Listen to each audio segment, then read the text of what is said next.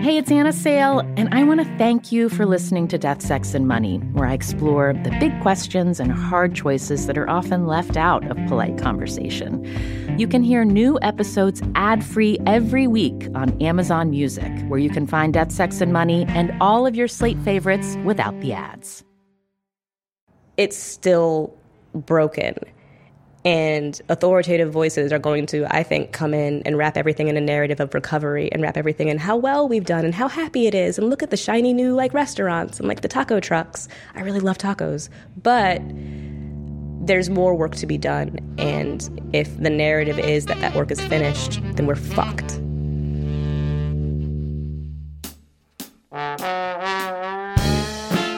This is Death, Sex, and Money in New Orleans. The show from WNYC about the things we think about a lot and need to talk about more. I'm Anna Sale. So let's talk reality. Terry Coleman is talking to her students at Dillard University, a historically black college in New Orleans. These guys are all super smart with super big brains. This is her honors writing class. It's made up of freshmen who've come to campus early to get a head start. So let's talk a little bit about perception versus reality of the storm. We're going to do the same thing we did yesterday. To Terry, this conversation about what's real and what's perceived about Katrina is a really important one. I sit down with her at her house, which is a couple of blocks from Dillard. I just got back from 2 years in Illinois for grad school, so kind of coming home back to where things make sense. That's my mom. Hi, Mom. She's going to register my nephew for school. Terry's 29 years old. She has 3 kids. Today, she's wearing tailored cream-colored pants with a button-down tied above her navel. Her tattoos peek out. Did you take your medicine? While we talk, there is a lot going on. Kids, parents, Terry's husband all run through the room. Gilbert's a water balloon. Gilbert's wherever you left him. There's the constant hum of TV coming up from the playroom. Please don't pop Gilbert on Mimi's tablecloth, because she will beat you. It's 3 generations in this house, but it's a big place. It sits right on the corner of a major thoroughfare in New Orleans' Gentilly neighborhood. Gentilly is a good mix of black and white. There's a lot of, in this area of Gentilly, a lot of owners and a lot of renters. But it's a lot of families, intergenerational. So, and that's changing a little bit after the storm. It's begun to shift, and there's some things where you're like, oh, it's coming. So, you'll see, white hipsters walking their dogs. And you're just like, where are you guys coming from? Who told you? And you don't say that with warmth. No, I'm really conflicted because clearly I'm here for white hipster game. I like fancy tacos. I like dogs. I like cool pants. Most of my social circle, all my social circle is hipster. A substantial of them are white transplant hipsters. I like them as individuals, as a class of people. I think they're really dangerous to the city. How do you describe your family's class background? I grew up really solidly middle class. Both my parents are the first generation in their families to be middle class. My grandfather and a lot of the men in that generation joined the Army, and that was the first generation when black men in the Army could get officer status. And we were my family was lucky from color privilege. If you had to have a black dude, you want the light dude. So they rose pretty high in the ranks in lots of ways. And when you say light, just to be clear, you mean fairer skin? Yeah. Oh, yeah, you guys they can't necessarily see me, but it's super bright. Super yellow. Bright, I've never heard that. You're not from here. I know. 10 years ago, Terry was about the same age as the students she teaches now. But she was not the kind of kid to get a jump on freshman year with a summer class. I was mostly an irresponsible jerk. I had left Dillard the year before, and I had been working in the quarter, bartending, waiting tables, doing bike delivery, drinking, did a lot of drugs.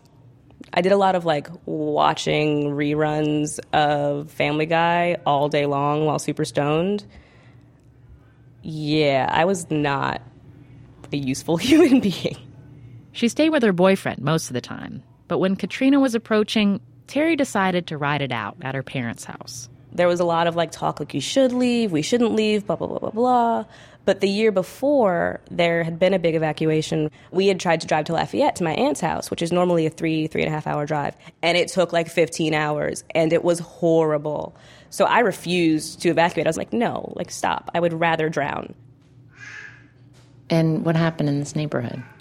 During the storm, I remember I woke up in the wee hours to this sound of, like, crashing sound, like someone throwing dinner plates. But it was the tiles from this house hitting the Soule's house next door. And so we were, like, peeking out the windows to watch it. And it was really, like, exciting and interesting. Like, in retrospect, it feels really silly how we, like, watched the storm happen because it wasn't that big a deal. And then the next morning when the sun came out, we went outside and the street was dry. Like, there were trees down and there were, like, power lines down and we didn't have power anymore. But it was dry. And it wasn't until later that day that we started to see water coming in. But when that happened, like, the radios all went out, cell phones went out, like, there was nothing. So we were really trapped on this little island of high ground. And so we were here for a little over a week, I think. But while we were here, it was just, part of it was because we were isolated, but also we were young. Like, I was 18 or 19. Like, I didn't, like, have a brain yet. So it was just, like, it was hot, it was boring, and we ran out of weed, and we ran out of booze. And, like, there was nothing to do. We went and, like, air quote, looted, I guess, the Walgreens and the Rite Aid and the grocery store and all the stuff down there. What did you take at the Walgreens? Well, we took water, food. Anastasia down the street had a little baby, so we brought diapers and formula. But for me, I was really excited because, like, as a teenage, I'm a horrible person. But, like, as a teenage girl, you go in Walgreens and, like, you know when you go down the cosmetics aisle and there's all that stuff that you want, but you're never going to spend $7 on mascara. That's ridiculous. You can do it. You can have it all. I had teeth whitening strips until, like, 2010.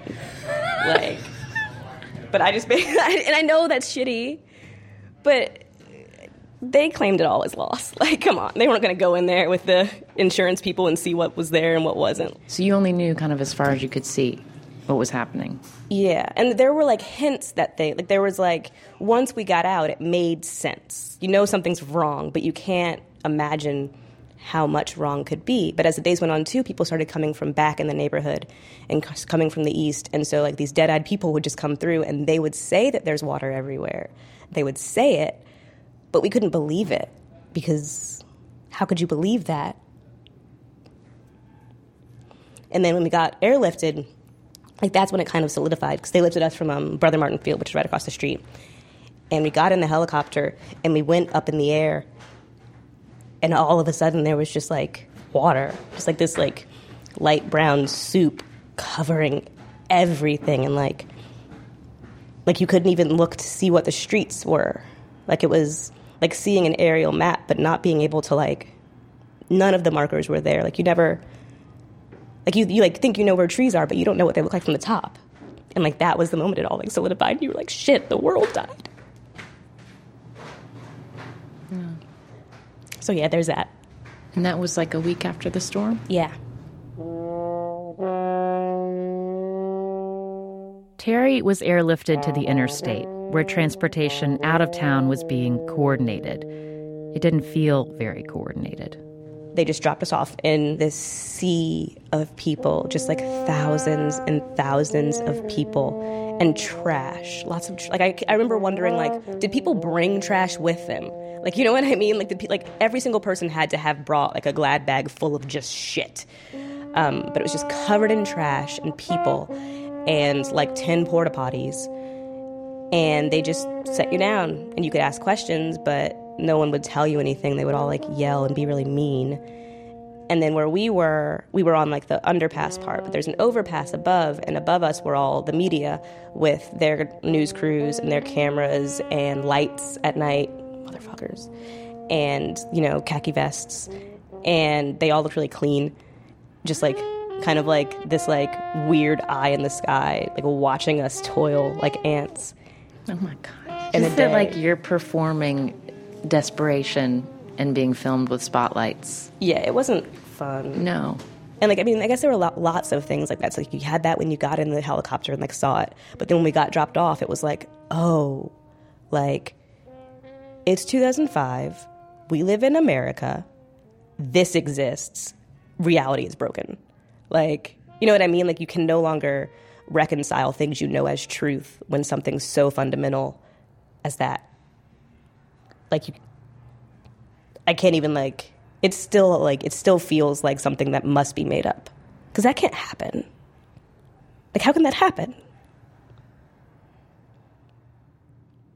Coming up, how Terry made it to safety and discovered the rest of the country considered her an outsider. I have an American passport. I was born in this country. If the rest of this country wants to call us refugees, then I want my taxes back. I want you guys to pay tariffs when you use my port.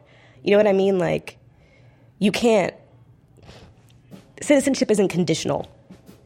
Those services aren't conditional. And I feel like all of that language is wrapped up in this way that the rest of the country really conveniently said, oh, you guys are complicated right now. Never mind. You are not of us. Which is some bullshit.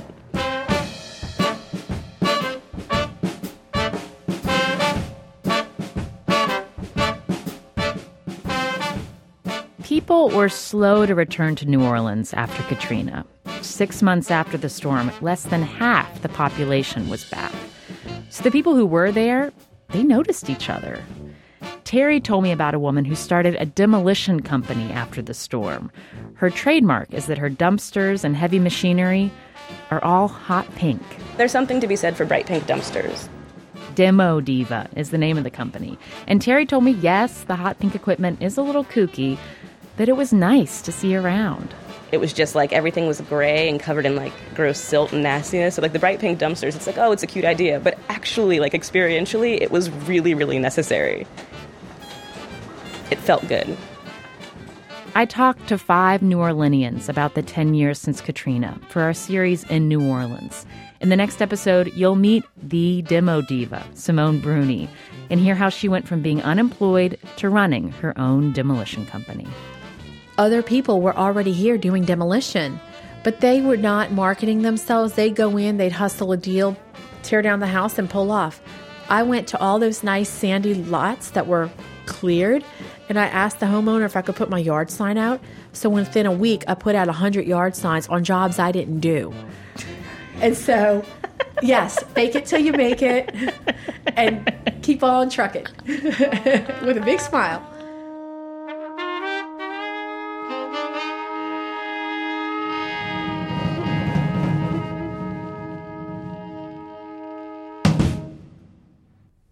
That was great. We sound like a choir of cats in an alley doing noises. It was really good. This episode is brought to you by Fail Better, David Duchovny's new podcast with Limonada Media. On Fail Better, David, who has experienced both low and high-profile failures throughout his life, explores the vast world of failure, how it holds us back, propels us forward, and ultimately shapes our lives. Each week, he will chat with guests like Ben Stiller, Bette Midler, and more about how our perceived failures have actually been our biggest catalysts for growth, revelation, and even healing. Through these conversations, he hopes listeners can learn how to embrace the opportunity of failure and fail better together. Fail Better is out now wherever you get your podcasts. We have had a lot of exciting new things to share with you about the show recently, but this might be some of our biggest news yet. Death, Sex, and Money is officially going to be live in New York City at the Tribeca Festival on June 11th. And I want to personally invite you to the live taping we'll be doing with the legendary journalist Kara Swisher.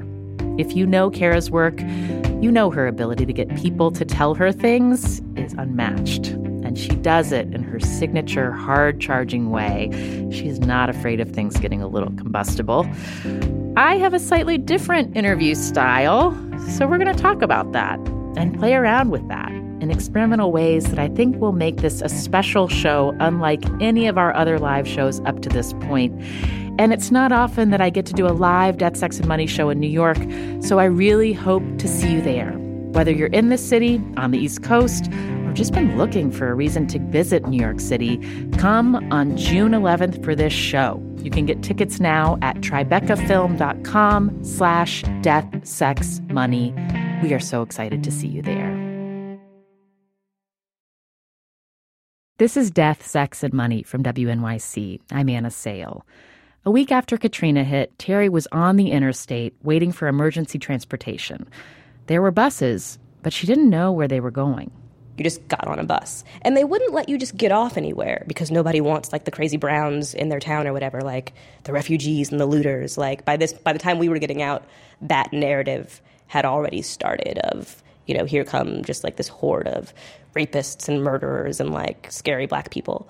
So the security on the buses when you could get on and off was really, really tight, and they wouldn't tell you where you were going. So by the time we were on the road, like, they were already closing down shelters. So, you know, you'd think you were going to Houston, but by the time you got to Houston, you had to go to Abilene. You thought you were in Abilene, you'd be in Nevada. Like, people ended up super far away. So when the buses finally came, also, they didn't tell you where you were going. And it stopped for gas outside Breaux Bridge, Louisiana, which is really close to Lafayette. And so we just got off at the gas station and hid and didn't get back on. Because we were like, they're not going to let us off anywhere. If I end up in California, like, I can't afford a flight back. Did you actually hide? Like, Yeah. Where did you hide? We hid behind the gas station, behind the bathrooms, because they, like, came looking for everybody. Terry made it from the gas station to her aunt's house in Lafayette. A lot of other family was staying there, too. There were probably, like, 15 people in this house. And that was true of a lot of houses in Baton Rouge and Lafayette at the time, that, you know, people from South Louisiana don't stray far from home. And so everybody went by their one auntie, and it sucked. But there was just nothing to do, and nobody had any money because nobody was working. And it was just horrendous and boring. Like, my mom and my aunt just, like, aggressively played Scrabble for hours. So Terry came back to New Orleans before the rest of her family, about 3 months after the storm. She picked up her old job in the French Quarter. Before the storm, I worked as a bike delivery person at a pizza restaurant, and I just went back. Most of the staff came back. If you were working service industry in the Quarter right after the storm, you were making bank, because the Quarter was one of the only places that was still alive. It was, but most people still didn't have, people who were able to come home still didn't have kitchens or refrigerators. But also in the Quarter, like, a lot of the people in town at that point were relief workers. They were FEMA workers, they were construction people, a lot of single middle class or upwardly mobile working class men who like to give money to cute girls on a bike. So for me, like, I worked double shifts and I made bank. Like, I did really, really well. In retrospect, I probably could have, like, saved some of that or something, but oh well. What did you spend the money on? Cocaine is a hell of a drug. Clothes. I got lots of clothes. Went on road trips. Like, just very irresponsible stuff. Definitely in, like, the 2 years after the storm, I was lashing out at all things at all times, but not knowing why. Like, I was just really distraught. Like, we used to go to New Orleans East and light cars on fire because you could do that, because we lived in, like, a post-apocalyptic Mad Max world. Like, you could do that. It was during this chaotic time that Terry got together with Tony, who's now her husband. He was also working bike delivery in the Quarter. I was like, ooh, who's that hot guy who works at Verdi Mart? And I probably rode 200 miles out of my way trying to be like, hey, look at me. And then one day I had a couple of shift beers when I got off work, and I went into Verdi Mart and I grabbed his butt. And I was like, you can touch mine back. Let's move this forward. And then we got married.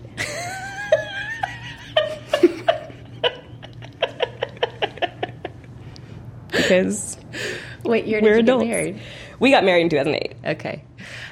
So I just want to make sure when you tell the story of when you, even before the storm and after the storm, you know, you're enjoying yourself, you're partying, you're, you know, being young in New Orleans. Like, when did the way you were spending money and the way you were kind of partying, when did that shift? I think for me that shifted with having kids. Because all of a sudden there were, like, people who had to, like, also eat. They don't tell you about that when you have them. Like, you just think they're self-sustaining, but they are not. They basically eat money. So my son was born in 2008, and everyone was really excited that we had a baby and stuff. But a cousin of mine said recently, like, you realize that part of the reason everybody was so excited about Harlem is because there were no babies. There were no babies. Like, you didn't see them in grocery stores. You didn't see them waiting to get on the bus because there was no school. Like, and by that point, like, it had started again, but so few people I wouldn't have brought my children to New Orleans in 2008 if I had any other choice. When you got pregnant, did you think about leaving? No, definitely not. I mean, everybody's here. Like, my whole family's here. Like, where would you go? Their son Harland is 7 now, and Terry and Tony have had 2 more kids, their daughter Lolly Mae, who's 5, and the baby Booker Bird, who's just over a year old. Tony's working making costumes for parades in New Orleans. Terry's got her adjunct position at Dillard. She also has a second job writing questions for a Quiz Bowl trivia league for historically black colleges. Do you need the only 7-letter word in the English language with 5 vowels? I got you. It's sequoia. I didn't know that. You're welcome. So you have 2 jobs, 3 children. That's a lot. Yeah. That's weird. why it's good to get to live with your folks. Yes. I will begrudgingly admit that. Terry and Tony are doing okay financially. Terry says when she was still in school, she relied on Medicaid to cover her medical bills during her last pregnancy. But she and Tony were able to buy the house across the street from her parents' house. She showed me how they're slowly working to fix it up. The older woman who lived here before Katrina never came back and wanted to sell. They got a deal. I feel guilty saying what my mortgage is because people are like, what? But our mortgage is $400 a month. When I think about kind of the big details of your life and what was happening in your life 10 years ago and where you are now, it feels like it's been kind of a narrative of progress for you, or at least of kind of digging in, growing up, and building something.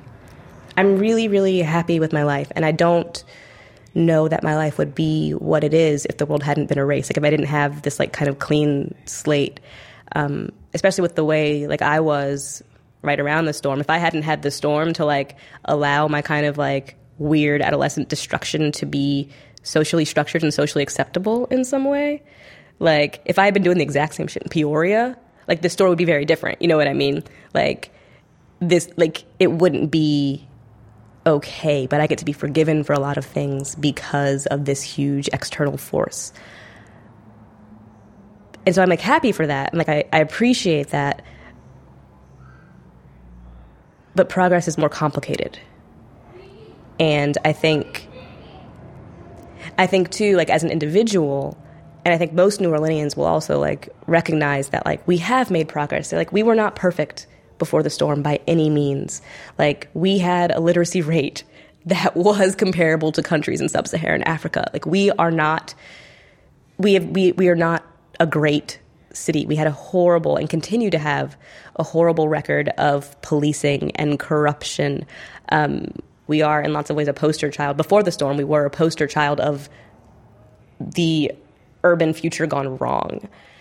And I'm not saying that like change isn't necessarily a good thing, because a lot of the change we had to be progress because we were so messed up, like we were so low. But progress and change comes at a cost. And I think in the narratives of progress that are told by outsiders, there's not an appreciation for what we've lost in order to make this progress. You know what I mean? Like, so there used to be this lady she moved out last year. She got an apartment uptown, Miss Celeste. And she sold pralines, and she would walk down the street, and she worked at Dillard in the cafeteria, and she lived down on the street, Claremont. And she is like the quintessential example of a dying breed of New Orleans lady. So she's like mid-tone, like caramel colored. She's really short and like squat. Like she's like a type. They are like a type of person. But she walks down the street, says, "Hey, baby. Hey, how you doing? Hey, how you, mama?" And just goes on and on so loud. Like the woman has no inside voice. Like progress kills that. Like she is the last of a dying breed of person, and we will never get them back. That stuff's erased. And I don't know, I'm not sure if fancy kale and bike lanes are worth that. Even though I love kale and I love bike lanes, I'm not sure if it's worth that. And I'm not comfortable with saying we've made progress without remembering what that was built on top of. What about the anniversary are you not looking forward to? I'm really not looking forward to media coverage. And I know I'm saying that into a microphone, so I know it's like weird. But I'm really not looking forward to half-page think pieces that only delve into the surface and are like designed to like these pathos-inducing things that make us like feel feelings and then allow us to forget because we haven't forgotten. We don't have the privilege of forgetting. Like, it's etched into our physical bodies. It's etched into our spaces. Like, there is no forgetting. And I'm really, really hesitant about outsiders shaping memory in the work that you're doing. I hope that when you're telling our stories, you're making sure that people know that, like, our stories are our individual stories, and collectively, like, they can begin to point to, like, a collective truth. Like, our particulars can begin to make up a universal, but there is no single story of the storm. And as soon as you start telling a single story, you're silencing somebody, and that's really dangerous. So don't do it. That's why we're bringing you 5 episodes in a series called In New Orleans. You'll meet 5 people and hear their individual stories, not just about the storm, but about what's happened since. Running for political office, finalizing adoptions, starting businesses, mourning a mother. Look for all 5 episodes this week in your podcast feed or at deathsexmoney.org/InNewOrleans.